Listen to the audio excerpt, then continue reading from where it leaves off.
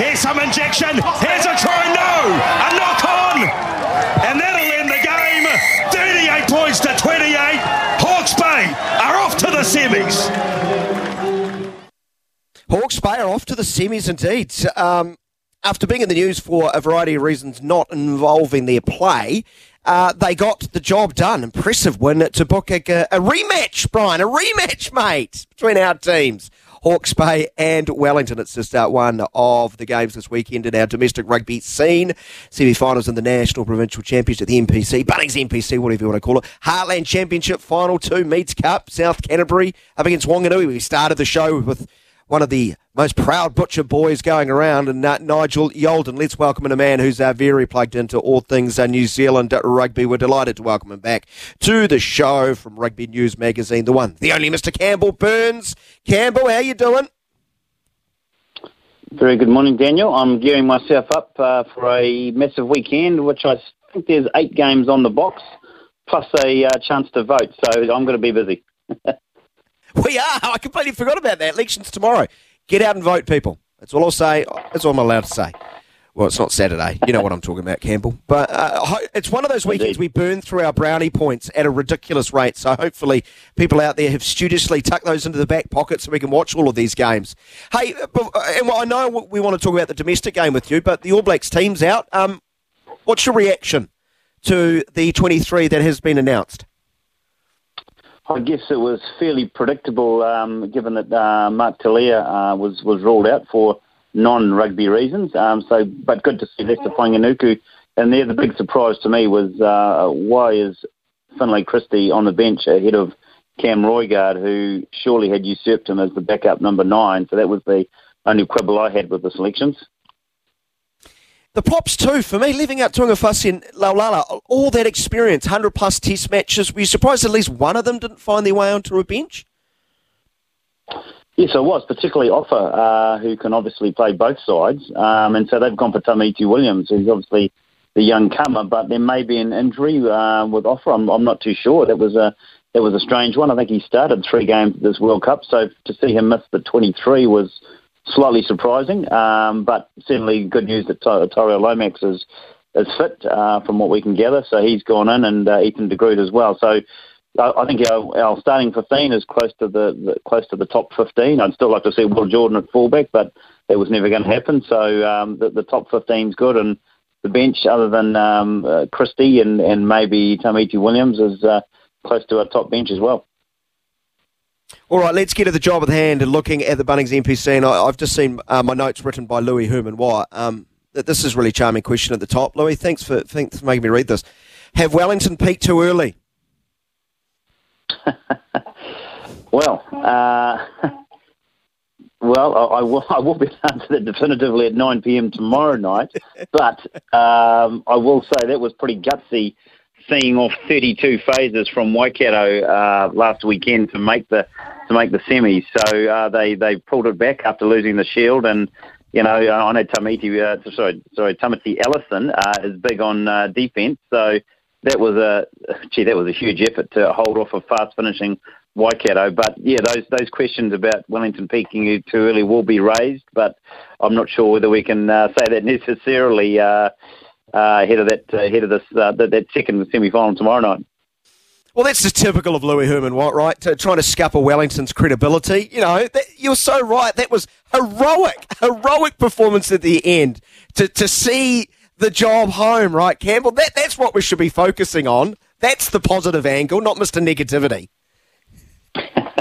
Well, that's right. But also, if you look through the Wellington lineup, that still looks pretty formidable to me. They've got Julian Savia back, so that's some real experience back there. They've got Brad Shields at 8, Caleb Delaney playing so well at 6, and then their top midfield, probably the top midfield in the comp, Umanga Jensen and Billy Proctor, and then they can bring guys like Keelan Whitman and Asafo Almoa, who makes his long-awaited return off the bench for Wellington. So they'll have a bit of firepower coming off the pine there to go with their starters. So Wellington would certainly still be the favourites tomorrow night. Yeah, and as you rightly point out, defensively they've been so strong all year. I think heading into the Shield Challenge, they're conceding, less than 12 points a game. That's quite a frightening rate. Well, yes, it is, and led by Duplessis Karifi, who's just not only is he good with his after-match interviews, he's just so good on the ground, winning turnovers, plays with his heart on his sleeve, and is not afraid to say what he thinks in post-match interviews, which is always refreshing. So he sort of leads the way there. Brad Shields playing the house down at number 8. He's been at 6 for most of the season as well. So Shields bringing all that big match experience back to the Lions. How big a effort was that from a solely rugby perspective here? What happened last week's been litigated, a lot. We don't need to relitigate it. But solely from a rugby perspective, how impressive was it for the Magpies to win last weekend? Oh, that was massive. That was, given apart from anything else, they were down 28-12, close to the end of the first half, and then ran in, three tries at least, to take down Bay Plenty on their home ground. So that was just, incredible stuff. I mean, Tom Parsons led the way, so did Puri Rakati Stones. Brad Weber was there playing well.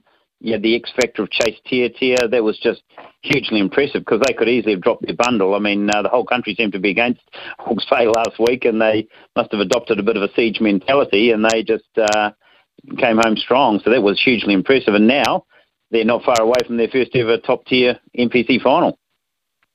Yeah, brilliant stuff from a rugby perspective. Circling the wagons, if you will. That is the Wellington Hawke's Bay game. Taranaki, Canterbury. Now, Canterbury and Taranaki played a bit of a doozy earlier in the season, if I'm not mistaken. I can't remember where it was played. I'll guess Christchurch, but I know there was only a point or two in it. Are you expecting something similar here? Yeah, I think it was in Rangiora. So they took the Candabs took it north to the North Canterbury folk, and apparently they've got quite a good crowd there. But that was a tight one there too, and they managed to take that. But there's a few little injury factors which have crept in from last week's game, which may sway this. And I think the first one is that Ferg Burke, who's probably been the form number 10 in the NPC, was out injured last week. And Alex Harford comes in. He's a tidy player, but he's not in the same class as Burke. So I thought they might have kept Ramika Poihipi in there, who moved into 10 and did a very good job to close out the game against Auckland last week. But Poihipi has stayed at 12. They've kept Crotty on the bench. So I think that may sway it there, given that Stephen Perifetta is back from injury for Taranaki, and Kalen Boshier, their captain, has moved it back to number 8. They've got a couple of reinforcements there. They've got a very good bench, Taranaki. So home ground advantage, they will certainly fancy themselves in taking down Canterbury and New Plymouth tonight. Yeah, significant loss, Fergus Burke. You're so right. He's been so good for them, and losing a 10 at this stage is, can be really, really problematic for any side. We'll see how they adjust. What is the best case to make for Taranaki, you would think? Well, I mean, they were pretty impressive in taking down Tasman last week. I think they do have a very good forward pack. Their locking issues have been bolstered by the return of Josh Lord. They've got a tremendous loose forward trio. Peter Gustavo-Kora is at 6. He was probably the man of the match last week. Boshier is back at number 8. Tom Florence, very good footballer who should get a Super Rugby contract next season, has been playing well at 7. So that's probably a strength there. Young Josh Jacob, out of the Sacred Heart Rugby Nursery, I had to say that, has played very well at number 10 for them. And then they can bring a guy like Jason Potros, the mercurial Jason Potros, off the bench with the likes of Veroniki Tikwe Solomone. So they've got, they've got X Factor, they've got pace to bring off the bench. Then in the forwards off the pine, you've got Michael Bent, who's played Test Rugby for Ireland. You've got Ricky Talley. So that just looks at powerful bench options that Taranaki brings. So, they had a poor season last year, and we weren't sure how they were going to bounce back, given they were so good in 2021. But I think they've got the goods to really trouble Canterbury tonight. Who's in the final? Go on, tell us. I'll say Wellington Taranaki, and that'll have to be played Sunday week in the capital. So that would be my pick. But imagine if Hawke's Bay got through. What a story that would be. That would be. So it'd be Sunday afternoon, would it? I believe so, because the WXV one competition, the Women's Internationals, has been played on the Friday and Saturday. So if Wellington is to host the final, so they just have to win that to host. It'll be on, I believe, on a Sunday afternoon. And we haven't seen a Sunday afternoon NPC final kick-off for 25 years since Otago beat Waikato in front of a packed Carisbrook way back in '98. So, wouldn't that be a great throwback, a 2 p.m. afternoon kick-off final? Yeah, so I should save my breath and not congratulate New Zealand Rugby for seeing sense and giving the fans what they want an afternoon final. It's just a case of double booking, potentially. Yes, and we can't have any more double booking like we saw last year. Yeah, it's so true.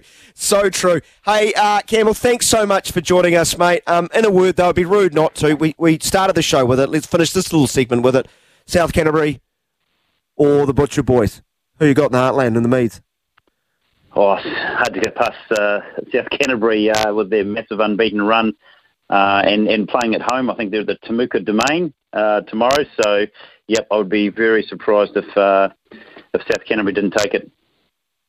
Good man. Appreciate your time, mate. Go enjoy a bumper weekend. Enjoy those 8 games.